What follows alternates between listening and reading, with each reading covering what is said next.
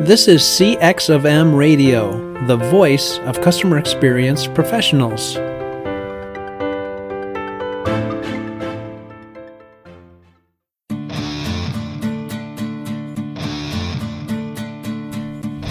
Welcome to another episode of the Tom and Bob Show, where each week we discuss best practices in the field of customer experience management. I'm Tom DeWitt, Director of CXM at MSU, and I'm joined by my co-host and partner in crime, Bob Keipel, Vice President of CX of M and retired Global CX Executive with General Motors. Without further ado, let's get this show on the road. Hi, and welcome to another episode of the Tom and Bob Show. I'm Tom DeWitt, and I'm joined by my partner in crime, Bob Keipel.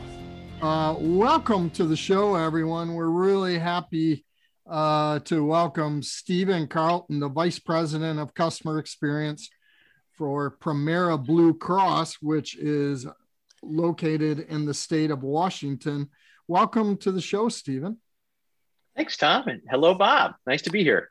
Yeah, hello, and great to have you with us. And you've had such an interesting career, including 11 years in the Coast Guard when you were Director of Total Quality Management back in the day. Is that when you started to get involved with customer experience management? Well, I'd say as we know customer experience management today, I would say no. That said, I was actually a pilot as well, and then the Director of Total Quality Management was my day job or my side job. So I flew helicopters. I was a maintenance officer for the helicopters. And total quality management, of course, is process control, continuous improvement mindset. Out of that was from Dr. Deming, who introduced it to the Japanese way back in the 50s, post World War II, and helped boost their manufacturing economy. So it was a nice place to be able to use those types of tools in a maintenance and a routine maintenance and unplanned maintenance environment, like maintaining aircraft. So the one thing that you do learn when you go through those process improvement frameworks is that there are inputs and there are outputs, and the outputs result in a quote customer, and that customer might be internal, it might be external. And so that's where the first notion came that, oh, it's not just an activity that I'm doing. That's the middle piece. There's somebody that supplies me with a request or some material. I perform an activity, there's an output, and then somebody else takes that output and uses it for something else. And that's the notion. That's the first time the notion of a customer came into my consciousness. Yeah. So today, even you'd say you're a process guy, right? I mean, that's a key to customer experience, right? Yeah, sorry, Tom. I would say yes, that's how I kind of frame myself, is that I'm an operator at heart, at core. And by operator, I mean making things work better, cheaper, faster. And then, veering into customer experience, which we can talk about in a little bit. Those two things marry really nicely, because it's tough to create a great experience if what's going on behind the curtain is chaos versus a well-oiled machine. So the two play really well together. Yeah, because it wasn't TQM really the precursor to customer experience management, the whole idea of standardization and process improvement? Yeah, I don't know if those two are related that directly, but certainly there are parallels, Tom. There are, the notion that there's a continuum. It's not just a single point in time, that there are relationships that span different, that we call it a journey now, right? The relationship changes depending on where you are in that journey. And that whole notion there probably is grounded in some process work, because, process is a continuous chain of events and activities. And so I think those two mesh really nicely. So can you talk a little bit about your work at eBay, where you served as the head of customer experience and eventually the chief operating officer of global shipping? What did you learn about customer experience management while you were there, and how did the CX function evolve under your leadership? Yeah, well, I joined eBay as part of an operational excellence group, a Six Sigma Lean total quality management group that was brought to the company by an executive who worked at GM, because GM is a big promoter of that. And so that's how I ended up joining eBay. And along the way, there are certain types of people that really are motivated by, process improvement frameworks and statistical operational control. Most people, their eyes glaze over when you start talking about that stuff. And so I was trying to find ways to motivate my colleagues within the company to engage in work. And so I had an idea, talked it over with my boss, and we introduced journey mapping to a group. We were trying to figure out from a process perspective how best to make it easier for we weren't thinking about how to make it easier. We were trying to figure out why, when someone was trying to sell something on eBay, we had, of course, the digital data and the breadcrumbs to show that for every 10 people that start listing an item for sale, only one person comes out the other end. So we drop off 9 people, and we knew where those drop-offs were. And so from a process perspective, we were trying to figure out what to do. Well, you can only do so much with data. You need some context and some richness. And so I introduced journey mapping, and we ended up mapping what that looks like from end to end when somebody lists something for sale. And had a big conference room and had flip charts, documenting each process, and then invited everyone to take off their eBay hat, because some people, worked in, okay, here's the listing flow. Some people worked on the shipping portion of it. Some people worked on the how are you going to receive payment portion of it. And so they all worked in their silos and didn't really understand what we talked about earlier, that there was something that happened before their work and something that happened afterwards. And they were optimizing their little slice of that whole journey. And what this allowed us to do was to break down those silos, so to speak, and really put on the hat of someone who's actually trying to sell something on the site. And that requires that you try to dispense with the knowledge that you have about the system, which is a hard thing in and of itself. But nonetheless, we tried that, and that was really the beginning of bringing customer experience writ large into eBay. We previously had, a buyer experience group and a seller experience group, but they were really consumed with the outcome metrics, which is, will people buy more things or will people sell more things? They weren't really concerned about the emotional impact and how people were feeling along the way. And that's how we transformed experience there. And so I brought this idea and this work that I did with the selling group to our new chief product officer who had just joined us, and he came from Apple. And he, when I said, I don't know if you've noticed this, but at this company, but, we tend to work in silos and we don't really understand how people feel as they're going through this, and that, that manifests itself in our outcome metrics. And he laughed, and he'd only been there 2 months. And he said, I get it. And we have to do something about that. He became an advocate for an enterprise role of customer experience. And from there, we just kind of took off and built the organization. There were already pieces in place. And so we brought some of those pieces together and really got those CX people. We had InMoment, and then we changed over to Medallia from a survey perspective. This was back in the early 20 teens when it was really just an email survey, and it's so much more capable now, the customer experience management systems. And so we brought those people together, and we brought the people who were user experience or user interface experts in, and we really started to build a team that had multiple talents and that could bring those talents to bear along a journey. And so we started thinking about things in terms of a journey and what emotions are we trying to evoke. And it really takes I call it almost a religious belief that you have to believe that if you make people feel good, that you'll build loyalty, and that loyalty will translate into dollars for you, as opposed to the way we typically run business, which is the other way around. And we're pursuing dollars, and maybe if we can make somebody feel good, that's okay too. So how did those discussions around emotions go with the people you brought into the room? Because there aren't even, there are many business leaders that don't even acknowledge the relationship between emotions and loyalty. How did that go with all these process-driven people? Well, here's the dirty little secret. The dirty little secret is, you work at eBay and you actually use eBay. You're encouraged to use eBay, eat your own dog food. And everybody knew how to use the platform, and they knew where the frustration points were. But the secret that they had was because they worked there and maybe they worked on that particular piece of the journey.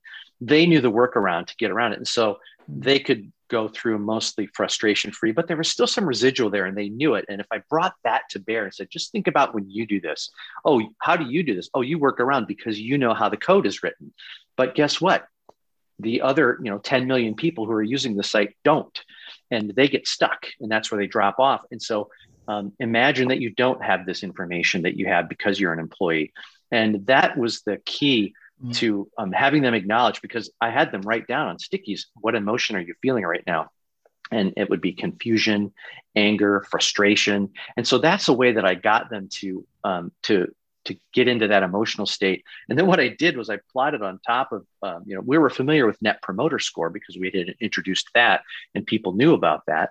And so what I did on that journey is I plotted, and I think I've showed this to you before, Tom, is I came up with a net emotion score. So I'd have, 50 people go through this journey, and I categorize the emotions that they put up there at any particular point as positive, negative, or neutral. And then I would take the net of that, just like you would an NPS score. And then I'd plot that along the way. And so along the journey, you could see where people had really high emotions, positive emotions, and then they dipped down to really negative emotions. And then you could overlay that onto the data that we had, which was insufficient to really analyze that journey.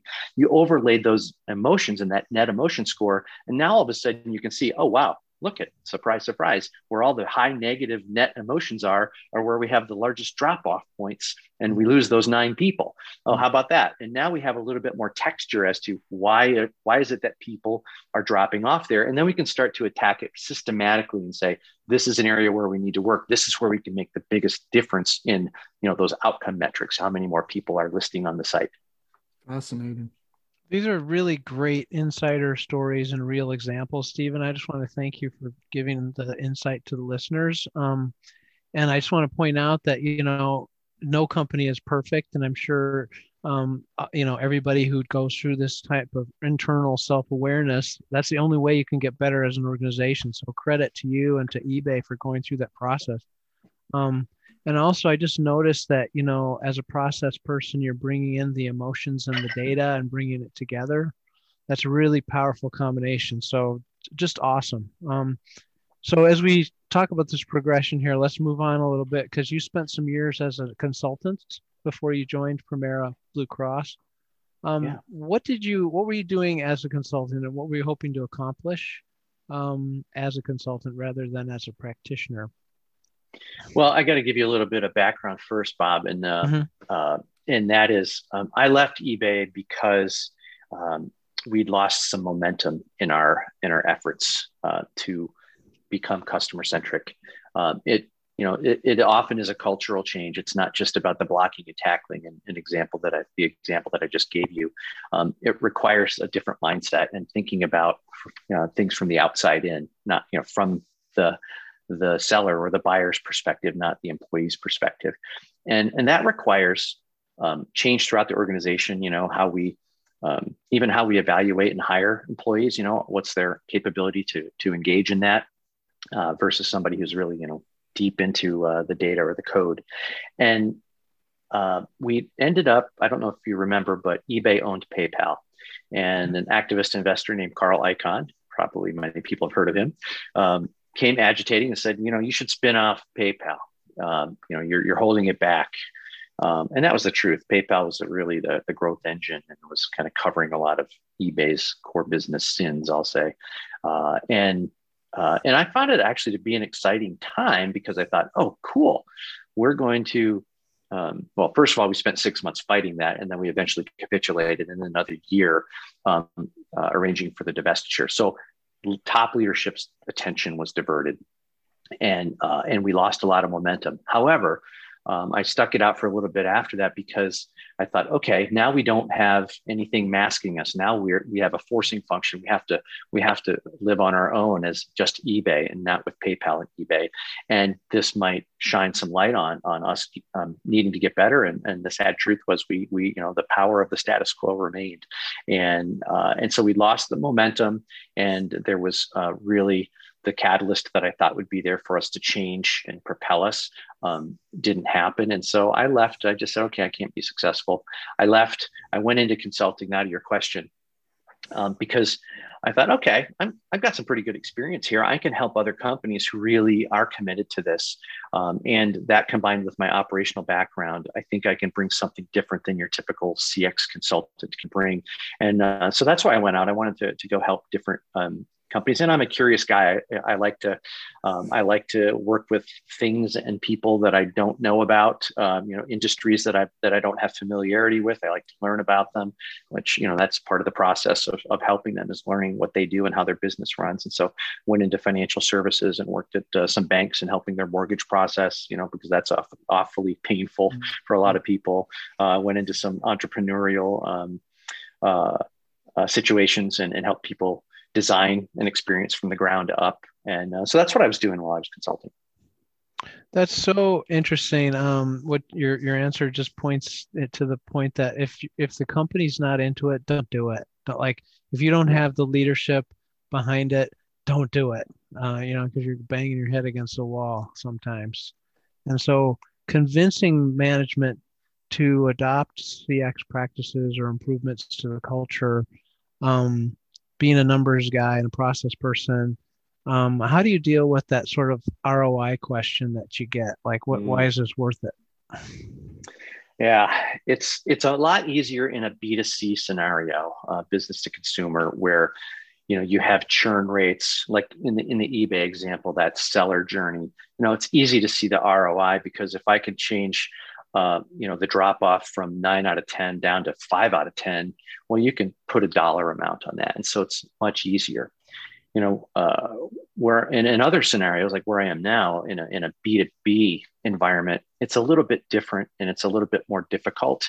And you start to gravitate toward metrics about relationship sentiment based. You still have those churn metrics, but you can't necessarily put a dollar amount on it, but it becomes about retaining business rather than winning new business.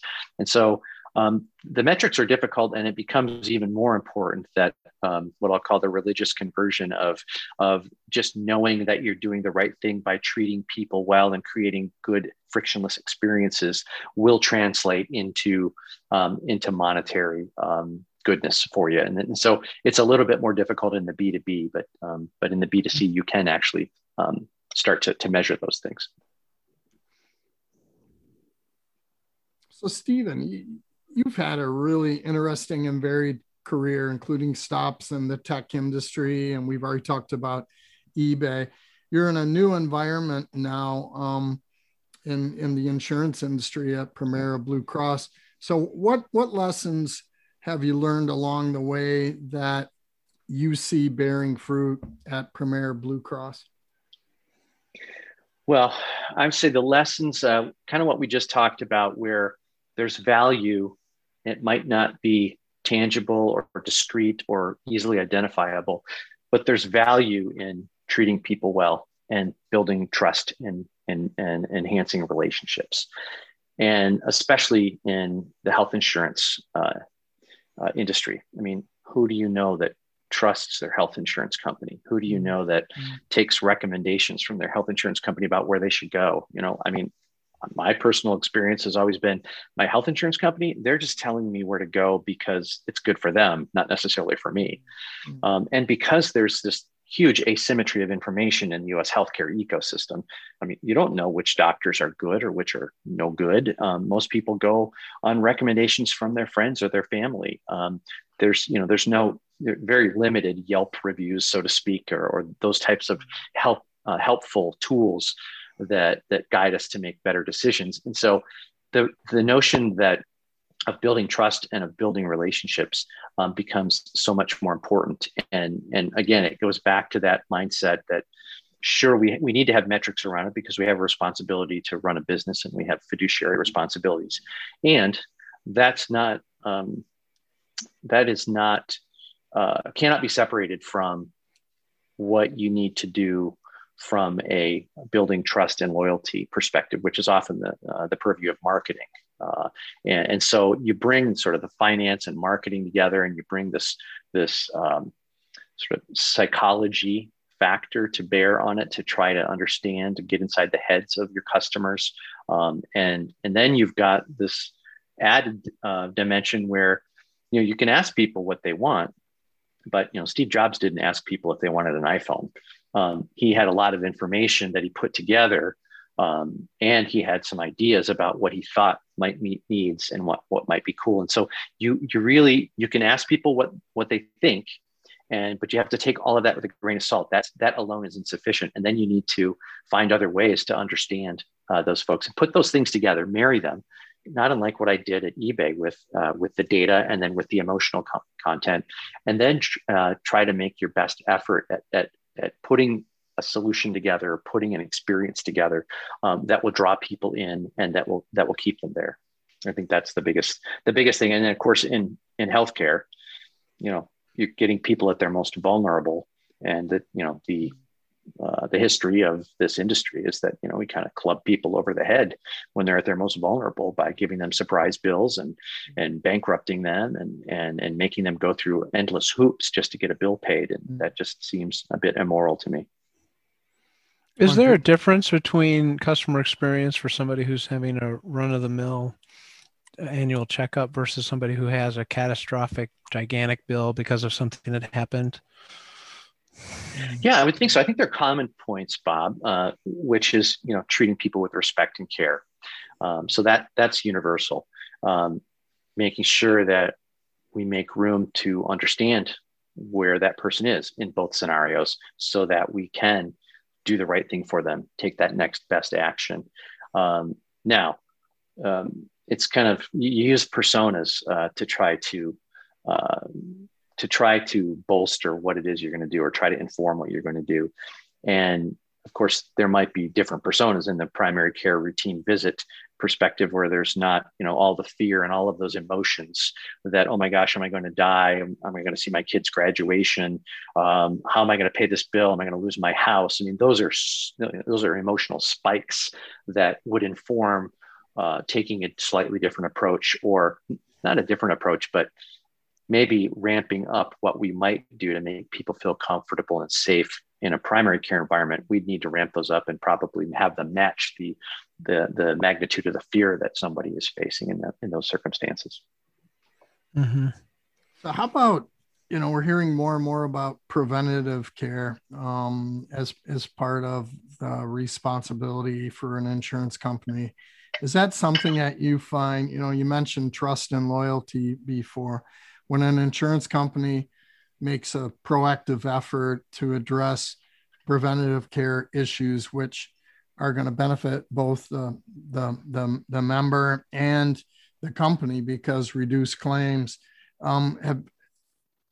Is that something that you guys are focusing on, or do you have any thoughts at all about the emphasis on preventative care and how that customers respond in terms of their loyalty and trust perceptions? Funny, I do, Tom. I find it really fascinating because that preventative care is actually something that benefits everybody, right? But I'm sure it's how you execute that that's fundamental. Right.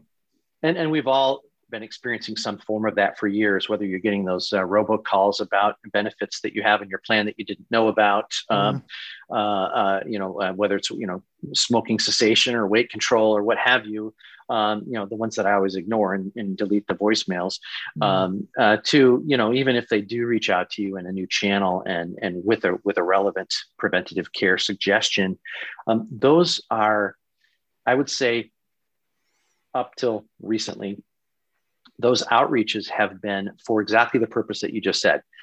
It's to save money for both the member and for the payer, which that's good because, burgeoning healthcare costs 20% of GDP. That's not sustainable, and we have to do something about it. So squeezing costs out of the system is a good thing.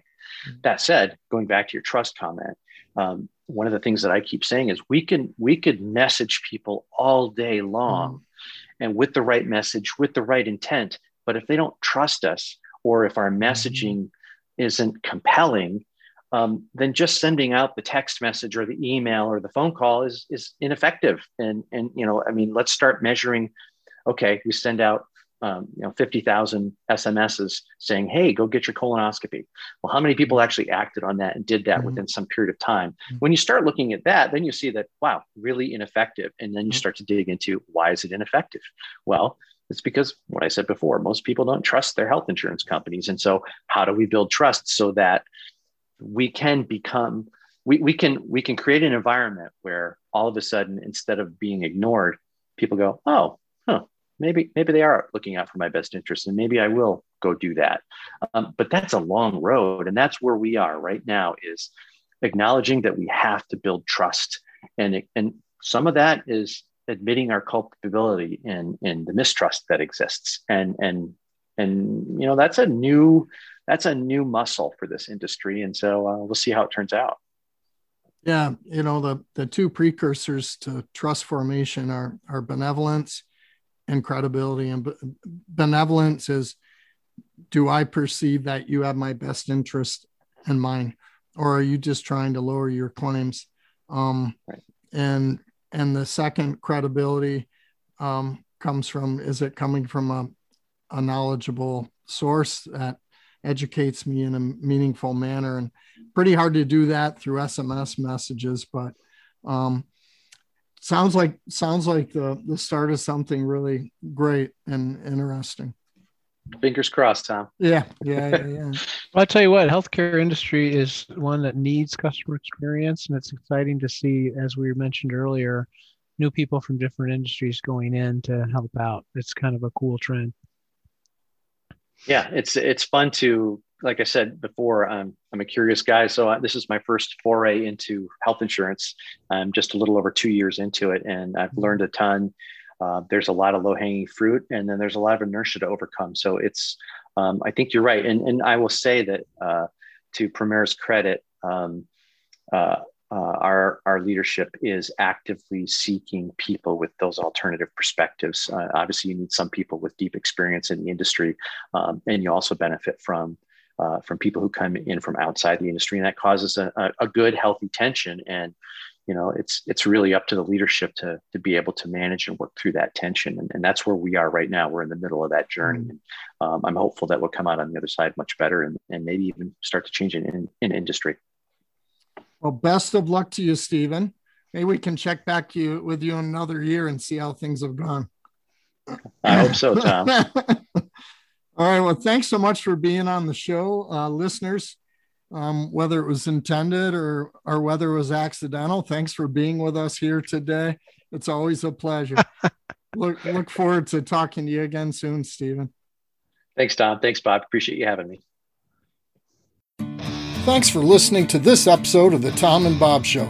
If you enjoyed the podcast, please tell your friends and share it on LinkedIn and Twitter.